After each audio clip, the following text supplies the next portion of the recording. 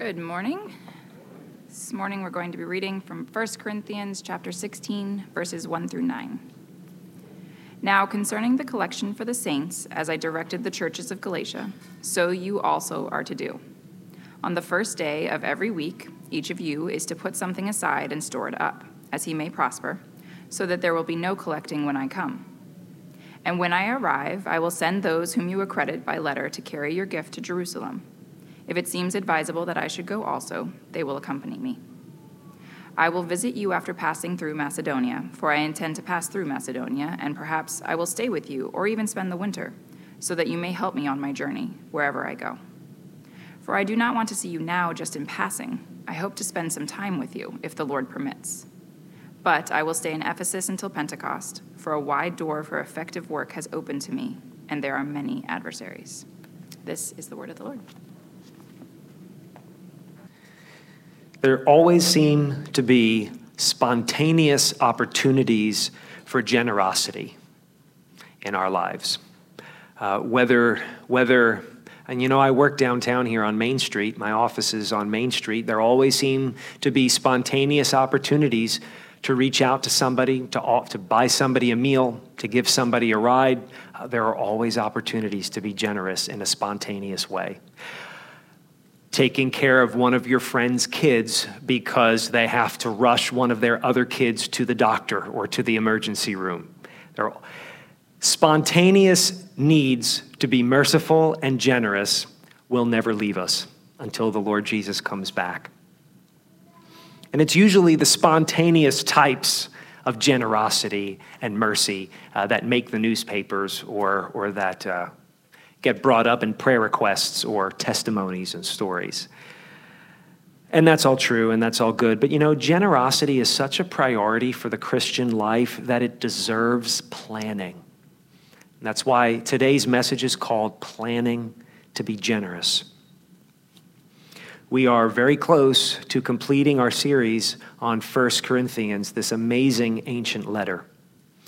On Paul's third missionary journey, he was going throughout the Mediterranean world, strengthening the churches that he had started. And on that third missions journey, he was strategically collecting financial gifts, church after church, collecting funds in order to bring them back to the church in Jerusalem. Apparently the church there, the original church, had come upon some hard times. And now, near the end of his letter, he's telling the Corinthian church that he had planted only a few years earlier that he's coming to visit them again. And when he comes, he's hoping to collect financial gifts from them as well to bring to Jerusalem. And here we glean invaluable insight that Christians, that the church has followed for the last 2,000 years, ever since Paul wrote these words, related to charitable giving, invaluable insight related to practical expressions of generosity.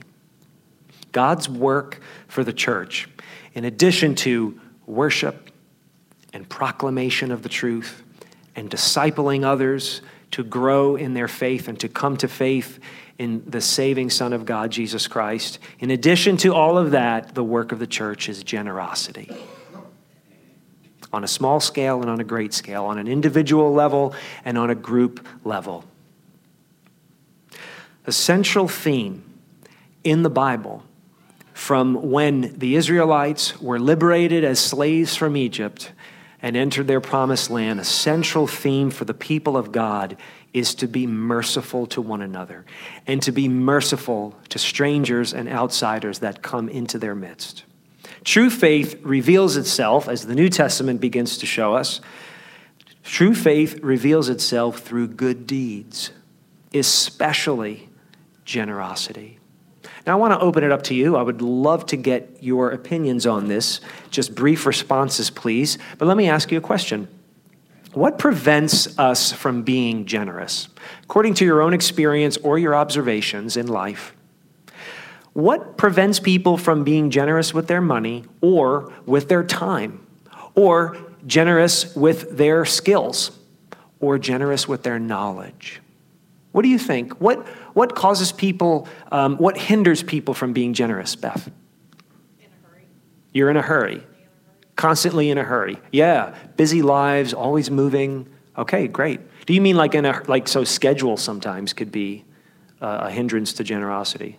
Great. Okay, so I thought I saw another hand. Yeah. On a very broad scale, I think that would be fear of running out of whatever the resource is. Yes, absolutely. Just fear. And that fear can take many different forms, and it can be directed to many different concerns. Fear hinders generosity, yeah. Personal dreams and desires. Okay, your personal dreams and desires. You're kind of trying to preserve those dreams and desires. Yeah, I thought so. Yeah, Marge. Selfishness. Yeah, man, we can talk about that for a long time. Yeah. Greed. Okay, similar response. Greed. Yeah. Finances. Lack of money, absolutely. It can be a very practical thing. I definitely in the back and then here. Like being afraid of not being able to do as much as you feel like you should. Being afraid of not doing as much as you feel you should. Yeah, is that similar to like plans and aspirations or hobbies or leisure time or? It's like being afraid that like you have too little to give or like too little to do. Okay, yeah, like just minimizing your resources down. Yeah, right here.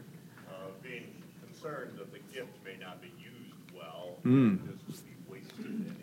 Concern that the gift you give may not be used well, might be wasted. Yeah, so you're a steward of what you give away, and then at some point it leaves your control. So you're trying to think about that. Yeah, really good. A blind eye. Okay. A blind eye to the needs. Yeah. Oh, great. So a hindrance to generosity is not seeing the need. Okay, thank you. Maybe a couple more. Yes, and then one more. You use your talents or gifts, like something nobody will care or notice you. So not being appreciated for what you're offering. Okay. Yeah, that's a big one. And one more. For me, it's a lack of deep love for giving. A lack of love, a lack of deep love for others. All right, one more. I saw your hand. I was going to just say the obvious, a lack of faith. Lack of faith. Yeah, a lack of faith. Faith is truly agreeing with God and giving up control. And when we're afraid to give up control and lack God's faith to take care of our resources or take care of the situation that we have no control over, we're less likely to be generous. Really good thoughts, everybody. I agree with all of them. Here's another one, debt. Personal debt is a big hindrance to being generous. According to the Barna Group, 1/3 of practicing American Christians claim that their personal debt makes it difficult for them to be generous. And the younger you get, the more of an issue statistically that is. So for my generation, Gen Xers, and then for the next one down, millennials, which regardless of who's here today, Gen Xers and millennials make up about half of our regular attendance on an annual basis. College debt just straps you down and becomes a big issue. It's interesting, I find, that science and psychology and sociology, even from a modern secular perspective, so even just considering what secular science and psychology and sociology say, they are saying things that the Bible has been trying to communicate for thousands of years, that people left to their natural instincts are prone towards self-preservation and self-protection on a biological level, on a social level, on a practical level. We take care of ourselves and what we have and what we want to do. But the Apostle Paul shows us, just almost in passing, right? Because we're reading somebody else's mail here. Paul shows us that generosity from a Christian perspective and for the Christian must become more than an afterthought. Generosity for the follower of Jesus Christ must become more than an afterthought in your thinking. And today, as we look at what Paul told the Corinthians, we're going to talk about the purpose of generosity. what God's intention is behind our generosity. And we're going to talk about the means, the many means by which we may be generous. And then finally, we're going to talk about the source from which all of our generosity flows. So the purpose of generosity, the means of generosity, and the source for our generosity. Now, the purpose of generosity, as some of you smart ones might say, is to glorify God, of course. But practically speaking, the purpose of generosity is mercy and mission. Generosity is merciful and is missional. Look at the first two verses of this section. Paul says, now concerning the collection for the saints. He doesn't elaborate, so you have to assume they know what he's talking about. Now concerning the collection for the saints. And he goes on to tell them, on the first day of the week, Sunday, on the first day of the week, each of you is to put something aside and store it up as he may prosper. These opening instructions reveal two things that I want to focus on today. The first is the concept of mercy. And what I mean by mercy is the biblical idea of relieving one another's felt burdens. Mercy was a giving priority in the early church. When the Apostle Paul, for the first time, came to Jerusalem years after his conversion, and he met all the apostles, Peter and John and James, and met all the leaders of the church in Jerusalem, and they realized this guy's legit, despite his terrible reputation from the past. We're going to endorse Paul for his missionary journeys. Paul later would tell the Galatians in Galatians chapter 2 that the apostles told him, don't forget to remember the poor wherever you go, wherever you preach, wherever you set up shop for the gospel, please remember the poor. And Paul told the Galatians, that's exactly what I wanted to do. The very thing I wanted to do, remember the poor, was what they asked me to do. Paul, this is a beautiful thing. Paul, a recovering Pharisee, in this gift collection is uniting Jewish believers and Gentile believers through a practical need. Paul's giving instructions to the Corinthians urged Christians everywhere to be proactive and consistent in their generosity. Proactive and consistent. He tells them on the first day of the week, right? So at some point in New Testament times, Christians started gathering on Sunday because it was the day the Lord rose from the dead.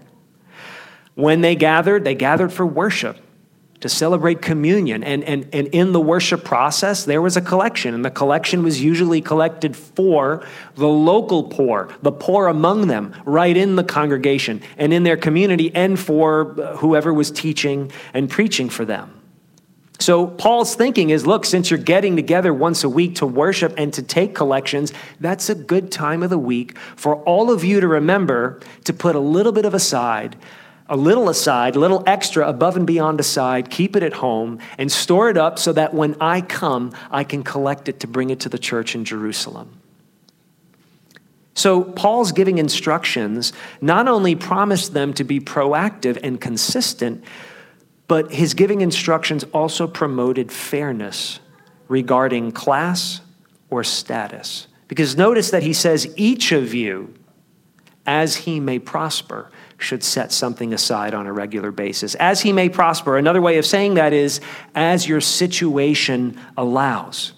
He doesn't say a certain amount or a certain percentage. And he doesn't say, you rich people, make sure you give. He doesn't say, you poor people, because I'm sure there were servants and slaves in the congregation. It was a diverse faith community. He doesn't say, hey, you're exempt, you're excused from giving because you have so little. No, he says, each as he may prosper, whatever your situation allows, regardless of the situation or an individual's resources. Paul encouraged everyone to be generous. And Paul echoed that concept later in his next letter to the Corinthians. We call it 2 Corinthians. In chapter 9, verse 7, he says, each one must give as he has decided in his heart, not reluctantly or under compulsion. For as we heard earlier today, God loves a cheerful giver. Now, in addition to mercy, mission also was a giving priority in the early church. Mercy and mission. Look at verses 5 and 6. He says to them, I will visit you. He was in Ephesus writing this letter. He stayed in Ephesus for over 2 years on that journey. But he was eventually going to make his way to Greece. And he was going to come down to the province of Achaia, where Corinth was. And he says to them, I will visit you, and perhaps I will stay with you, or even spend the winter, so that you may help me on my journey wherever I go. Internal concerns are very important. Meeting internal, local needs will be a priority for the church until Jesus returns. But what drives generosity in the New Testament, in the apostles' thinking, what drove generosity, it was mission. It was outward thinking, you have to take care of things internally, but the heart, the motivation in the New Testament is outreach, is mission, is outward thinking. Paul's mission was to further the spread of the life-changing gospel wherever he went throughout the Mediterranean world, and Paul saw them as his partners. Every congregation. And you know what? We find out, despite the Corinthians and their crazy attitudes and their pride, and their struggles with all sorts of sin and the way they reflected their secular culture in unhealthy ways, nonetheless, they saw themselves as Paul's partners in ministry. As you keep reading in the book of Acts and you read not only this letter, but the next letter, 2 Corinthians, you see that they gave generously, that they answered Paul's call. They were partners in the broader global mission of the gospel. So giving, and this is a very short presentation on it, but giving is merciful. Giving is missional, but it's managed with integrity. Look at verse 3. He says, I will send them, meaning, sorry, I didn't read that correctly. He says to them, I will send those whom you accredit by letter to carry your gift to Jerusalem. I will send those you endorse by letter with the gift to Jerusalem. That's really important. Actually, Paul wants the church itself, not him. He wants the congregation itself to select and authorize by written letter messengers who are going to take this offering. Remember, this is coins. Okay, they're going to take coins across political borders, land and sea, in order to get this offering, this collection, to Jerusalem, right? So he wants people authorized by the congregation, selected by the congregation other than himself. Because at this point, he's not sure whether he's going to go to Jerusalem with the gift or not. He doesn't know yet. Other than himself, people trustworthy to transport the cash. It seems that Paul had no intention of handling the money. It's managed here with integrity. So giving, that's just as an aside, okay, but it's important. So giving was merciful, giving was missional, and it was managed with integrity. Now for you and I, how can we adapt that thinking? Missional, merciful, with integrity. How can we adapt Paul's guidance to them so that we may be merciful and we may be missional in the way we think about our generosity, either as individuals or as a congregation? While financial needs are a fact of this life, money's not the only way to give. At any time in your life, there may be many ways to be generous, or at least a few ways to be generous. You may not have much money. You may have a lot of physical energy. You may have a body that is young and healthy.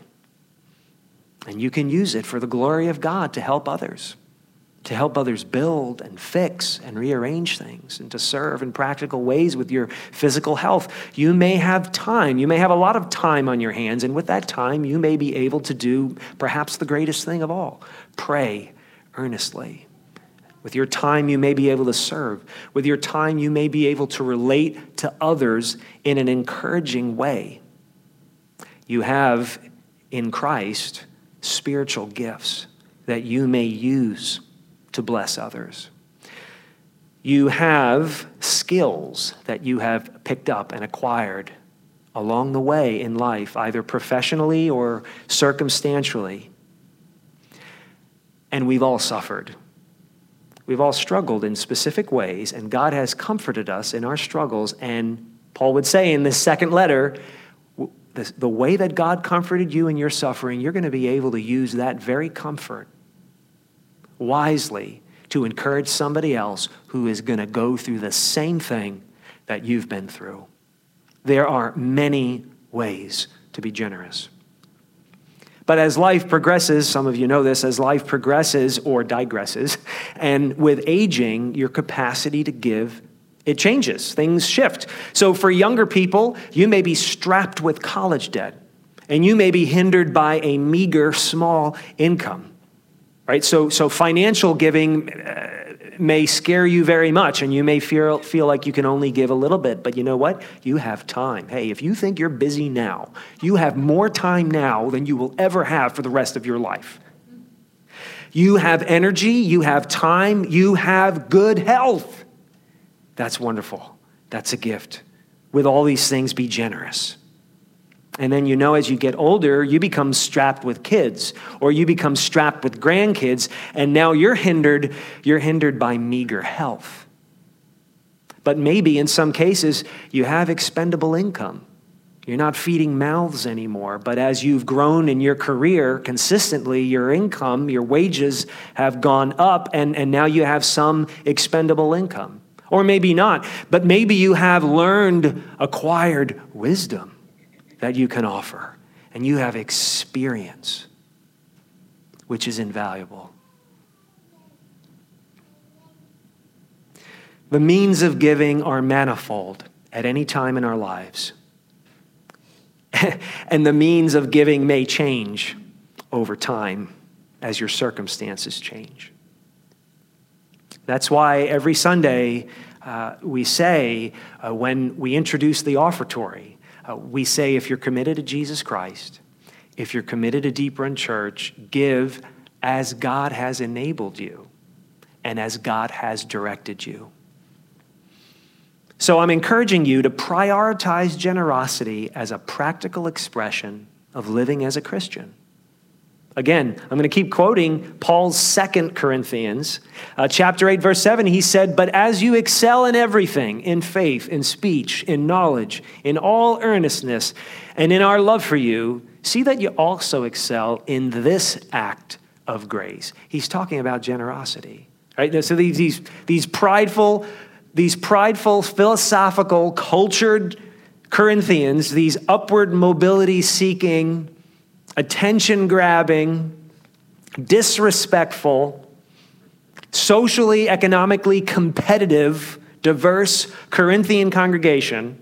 He's telling them, you're big on philosophy, you're big on knowledge, on all this stuff, right? Okay, be big on this, generosity. Make that a priority. Make that your passion. Be proud of how generous you are. So each of us, you can all ask yourself a few very practical and pointed questions now. Does your personal giving enable you to express concern for the felt needs of others? Does your giving enable you to express unity with the broader church's mission in the world, and at least in our society and in our region? And this is important too, do the organizations through whom you give, right? The organizations and the people that handle the money and process it and distribute it to the people who will benefit, do the organizations through whom you give handle funds with integrity? In short, does your generosity reflect with integrity the mercy and the mission of God? Or do we hinder our generosity with poor thinking? We church-going Christians must face the reality that quite often our generosity lacks forethought. The kind of forethought which we apply to our theology and our doctrine, which we say is critical, to our teaching and to our discipleship and all the wonderful programs that we as a new, young, growing church have. and our social gatherings and our faith-based friendships. We seem to spend a lot of energy and time on all of these things and make them our priorities in our worship and in our ministry and in our social interactions. We take all of this, we give a lot of it forethought. But when Paul said to the Corinthians, see that you excel in this also, he's saying, make generosity more than an afterthought, more than the scraps, than the leftovers of your mind, of your thinking, of your planning. And I would speak to you if you're a bit cynical. Maybe you see yourself as not quite a Christian, or maybe you see yourself as somebody who's been burned by the church, burned by organized religion. You're not going to trust anybody ever again. You're not going to write a check. You're not going to volunteer because organized religion gets dicey and there's hypocrisy. And why would you invest an ounce, a penny of your money? Why would you invest a minute of your time? Why would you invest a thought of your wise, learned experience and give it all to organized religion? And I got to respect you on that. We've seen difficult things throughout history, and we've seen difficult things in the name of Jesus done, taken, stolen, mismanaged, ignored in the name of religion. So I respect that concern. But if you're a critic of Christianity, you should rethink your cynical assumptions by considering the Apostle Paul. I want you to think about Paul. Read the book of Acts. Read the whole history of Acts and read 1st and 2nd Corinthians. Read every letter Paul ever wrote. It won't take you too long. Paul returned to Jerusalem with these financial collections against the advice of his friends and the people who loved him, because they knew that that danger was waiting for Paul if he went back to Jerusalem, that people wanted his life, that people wanted to throw him in prison, and that's exactly what happened. He was arrested. When he finally makes it back to Jerusalem, he was arrested, and as far as the biblical historical evidence can tell, Paul may have been imprisoned from Jerusalem to Rome for the rest of his life. Paul went back to Jerusalem facing death, facing probable imprisonment in order to deliver this gift to the poor in the church in Jerusalem. He had plans to make it to Rome. He had plans to start doing missions work in the far west, Spain, as far as Spain. Paul was thinking globally. He risked it all to get this collection to the saints in Jerusalem. People don't think that way who are trying to start a movement in this world. People don't think that way who want to be remembered for their legacy, for their reputation, for their power, and for their influence over the masses. Think of dictators.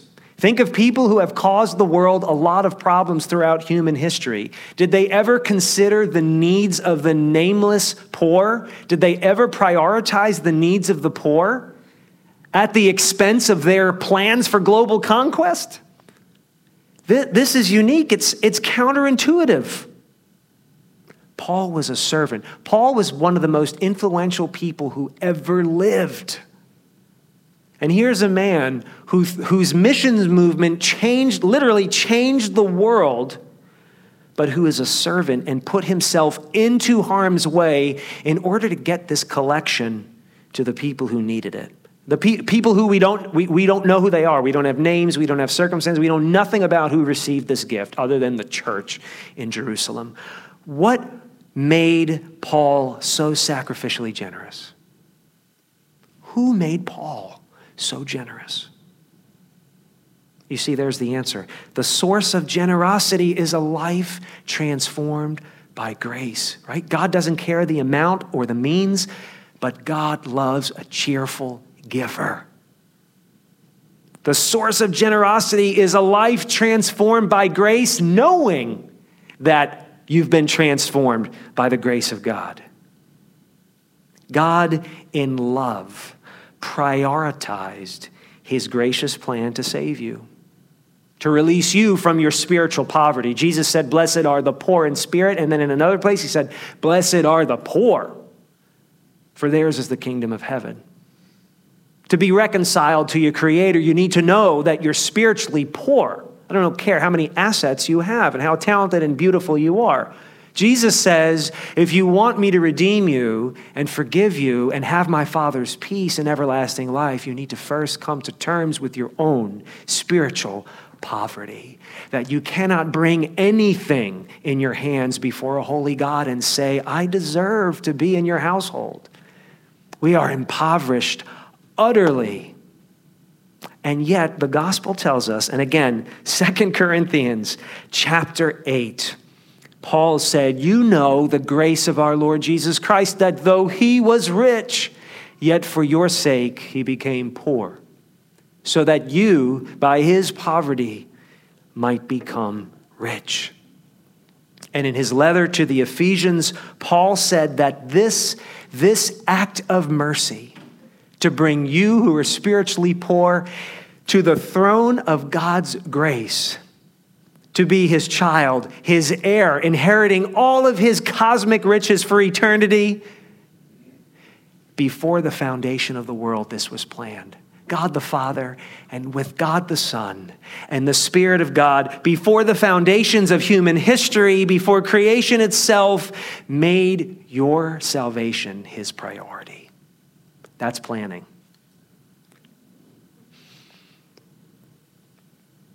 If your generosity is weak, if you feel like your giving and your management of your funds is rote or misguided or non-existent,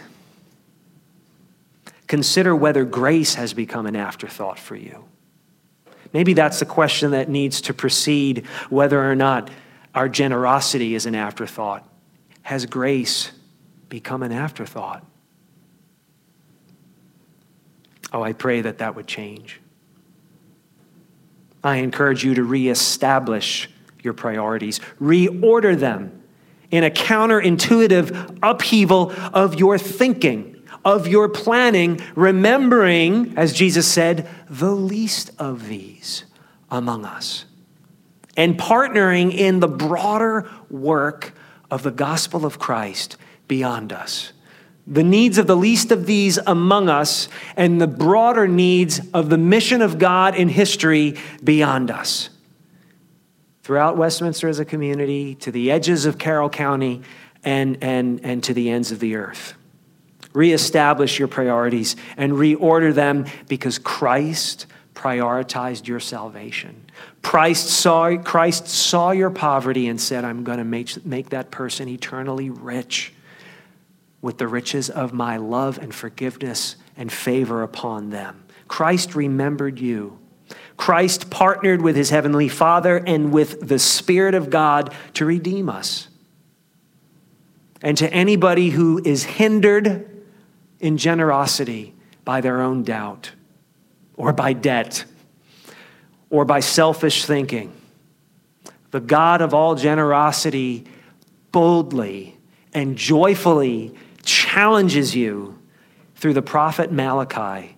Put me to the test, says the Lord of hosts, if I will not open the windows of heaven for you and pour down for you a blessing until there is no more need.